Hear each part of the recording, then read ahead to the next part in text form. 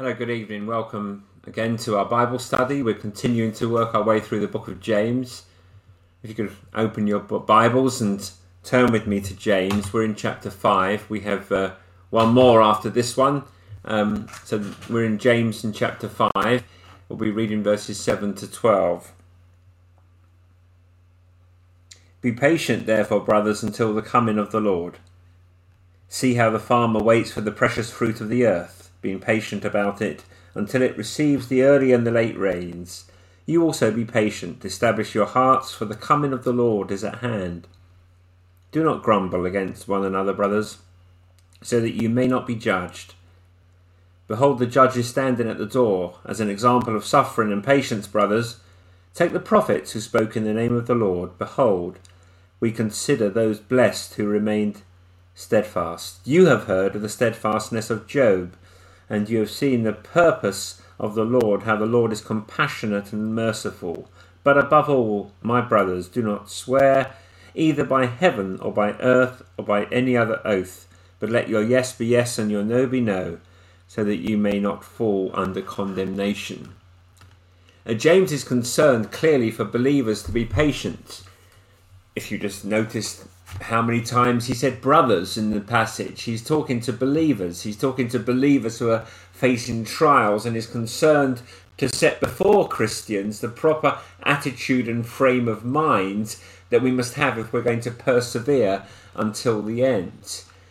He's concerned that we have the right focus in our lives if we're able to respond to suffering and to the trials of life in an appropriately Christian way. James knows that the Christian life is a long journey and that growth in the Christian life is a process. And in order to benefit from that process of growth, to prosper, to be able to rejoice in times of trial, we need to have the proper focal point in our lives, for our lives. So the first point from our passage, as James 5, 7 to 12, is that believers persevere under trial, waiting the return of the Lord. In verses 7 and 8, James calls us to live waiting patiently for the return of Christ, even under duress and suffering. Believers are to be prepared to wait patiently for the Lord's coming, even in the midst of trials. Be patient, therefore, brothers, until the coming of the Lord.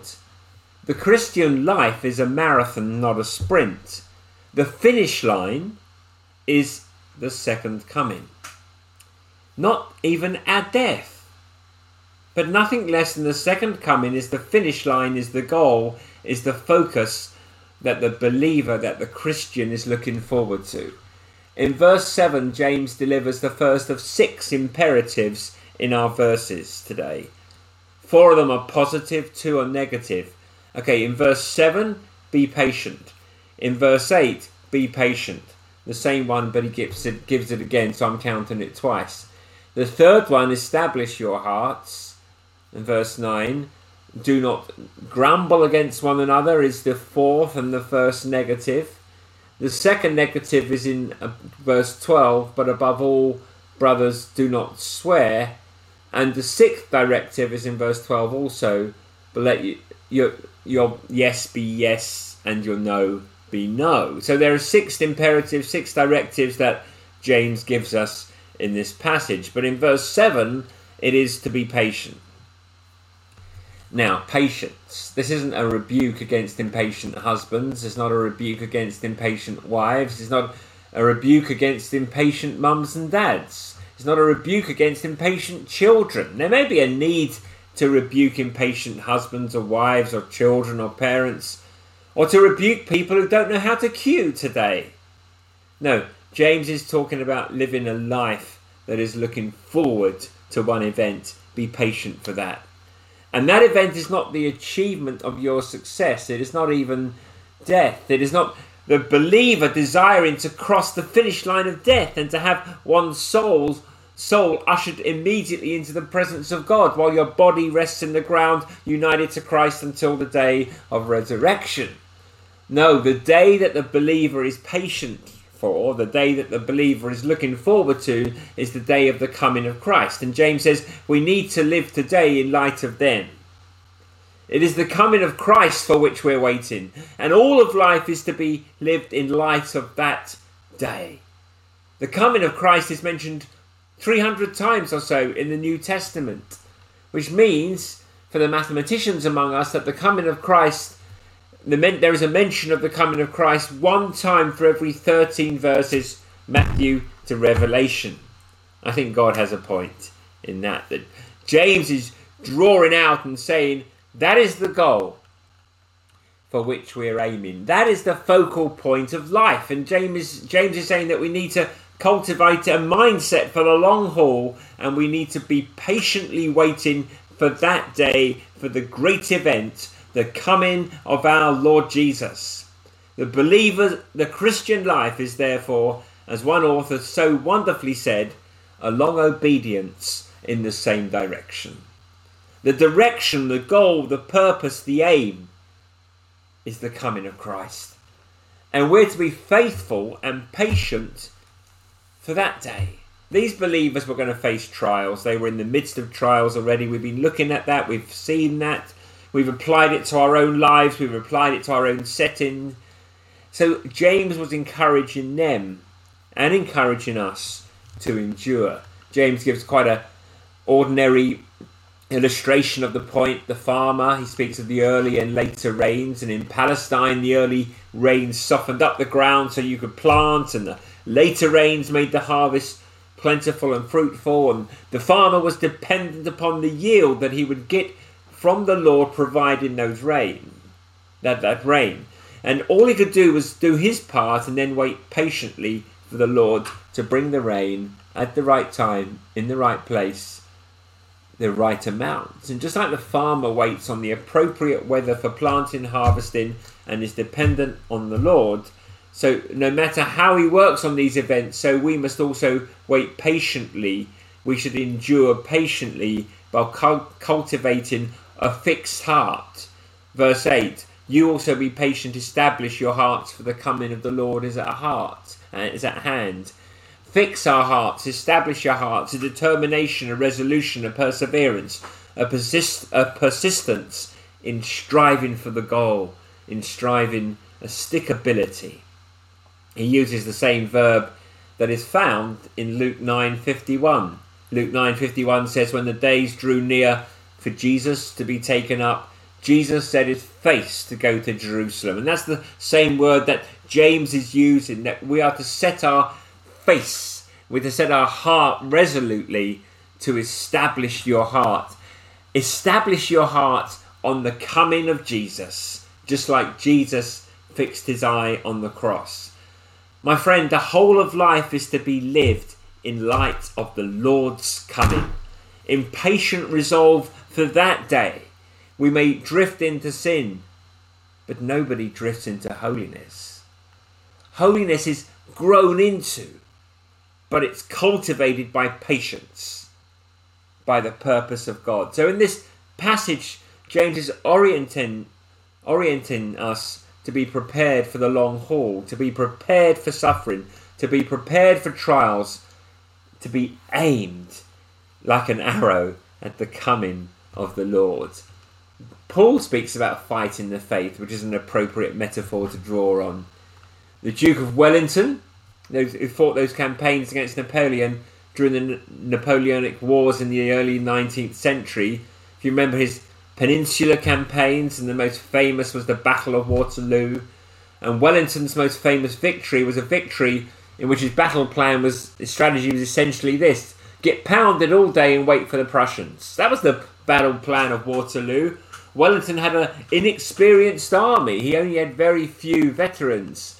He didn't want to attack. He couldn't attack Napoleon because Napoleon had he had the resources and was one of the greatest strategic generals in the history of Western warfare. So Wellington determined that his army needed to stick it out, needed to stand, wait till the Prussians got there, and hold on until the Prussians could mount their offensive against Napoleon. So he was pounded all day as he waited for the Prussians to get there. They got there and they won. The only battle in the history of military warfare in the 19th century that was lost at 5 o'clock and won at 7 o'clock by the same side. The battle was over. Napoleon had won at 5, and the Prussians arrived at 5, and at 7 o'clock it was a rout. There was a point where the armies of Wellington had to focus on, and that point, that focus was the arrival of the Prussians. Probably not the greatest illustration of the world to say that the arrival of the Prussians is an illustration of the coming of Christ, but you get the point. The Christian life is the same way. You see, the premise of the great hymn, William W. Howe's hymn, "For all the saints who from their labours rest," the saints who are above enjoying the presence of God right now. Then in his hymn, William Howe praises God for the martyrs, for the apostles, for the evangelists who've gone before and are now in heaven above. God was the one who caused them to persevere. God is the one who brought them to the throne above. Howe's hymn goes on, thou wast their rock, their fortress and their might. Thou, Lord, their captain in the well-fought fight. Thou in the darkness drear, their one true light. Alleluia, alleluia. He speaks of the glorious reality that God was their hope in the dark days. Then the hymn writer turns the focus of prayer upon us.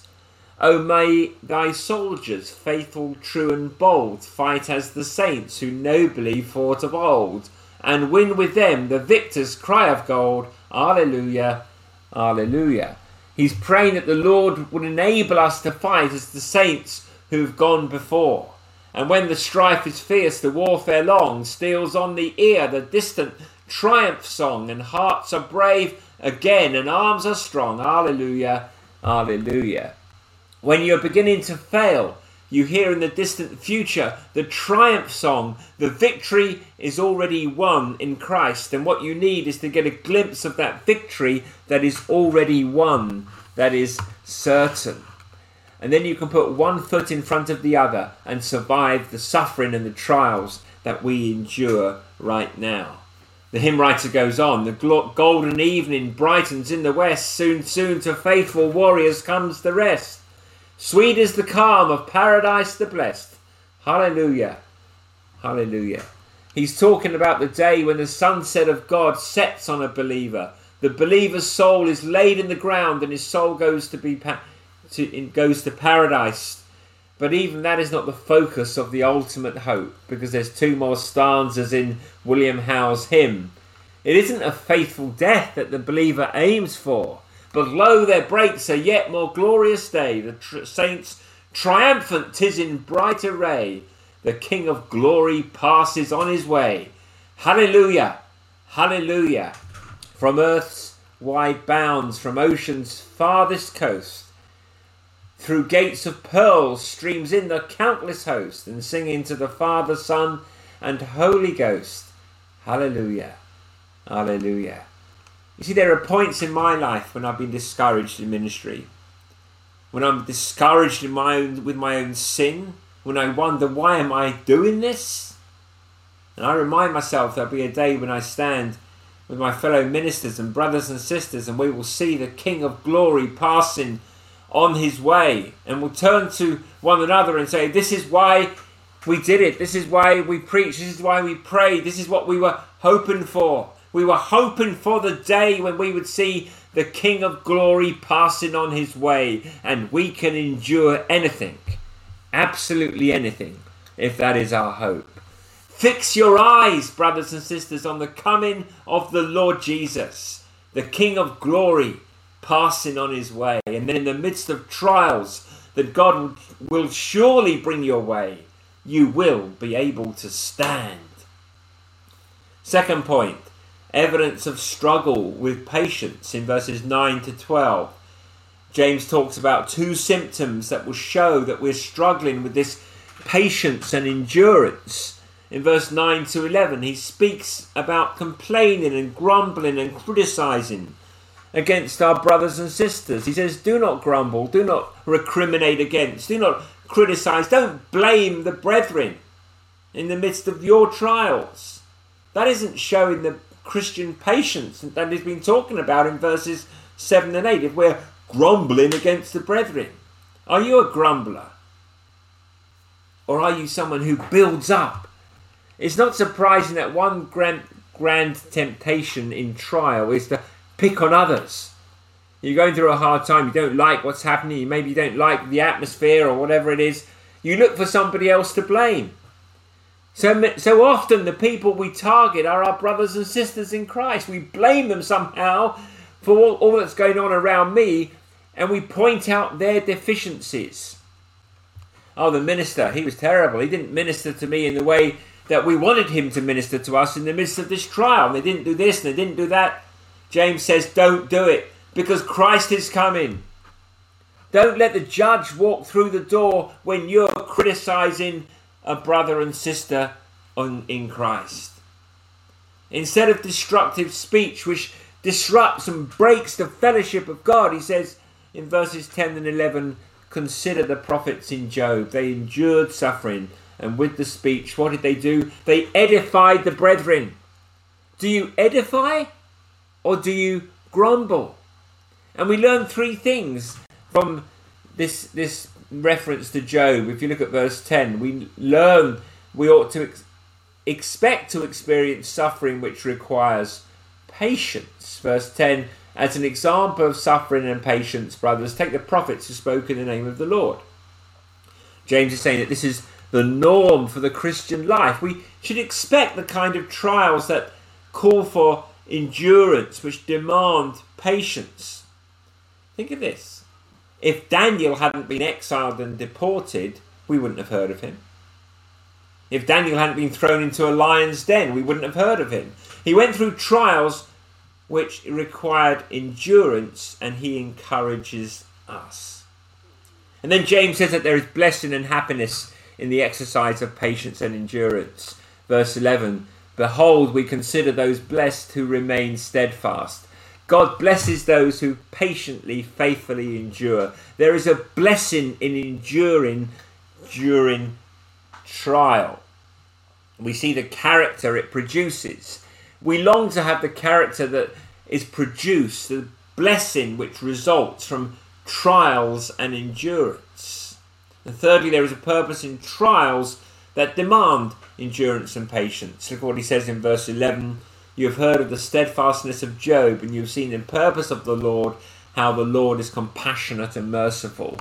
The end of Job 42 verse 5, I had heard of you by the hearing of the ear, but now my eye sees you. God had revealed himself in an extraordinary way. But notice that the outcome of this endurance isn't simply character building, but it is the sight of the living God in his mercy and compassion. Job didn't just come through his trial with more character, with refined character. He came through his experience with more experience of God. He knew God in a way that he would not have known him otherwise. He knew God in a way at the end of his experience that he didn't know at the beginning. Look at the prophets, look at Job, and you learn this about trials. So instead of criticizing the brethren, complaining, blaming someone else for the way you feel today, instead of recriminating against the brethren in the midst of your trials, remember the prophets in Job and realize that even trials, God intends for your good. God intends for the blessing of his people.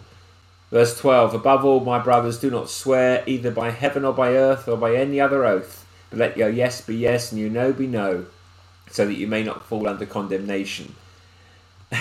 I wondered this, why would suddenly James almost like break the flow, if you like, stop, boom. But above all, my brothers, do not swear. Well, in James's day and in Jesus' day, there was a tendency to use oaths to get around the commitment rather than to reinforce it.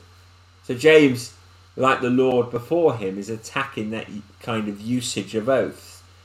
James is talking about living the Christian life with a focus on the coming of Jesus. What does oath taking and speech like this have to do with this? Because in the Christian life, brothers and sisters, patience is not manifested by grand verbose speech or grand verbal promises, but by quiet talk which follows through. Our patient endurance will be shown not in the grandiosity of our verbal commitments, our flowing words, but in our endurance under trial. Some of us are going through trials today. Some of you, on a regular basis, wake up in the morning and it is a challenge to put one foot in front of the other and carry on. And I really can't imagine a more comforting and challenging and strengthening and applicable word than the word that James is speaking to us today under the inspiration of the Holy Spirit, that we may be patient, brothers and sisters, that we may be patient and wait for the coming of the Lord. May the Lord bless this word for his glory and for our eternal good. God bless.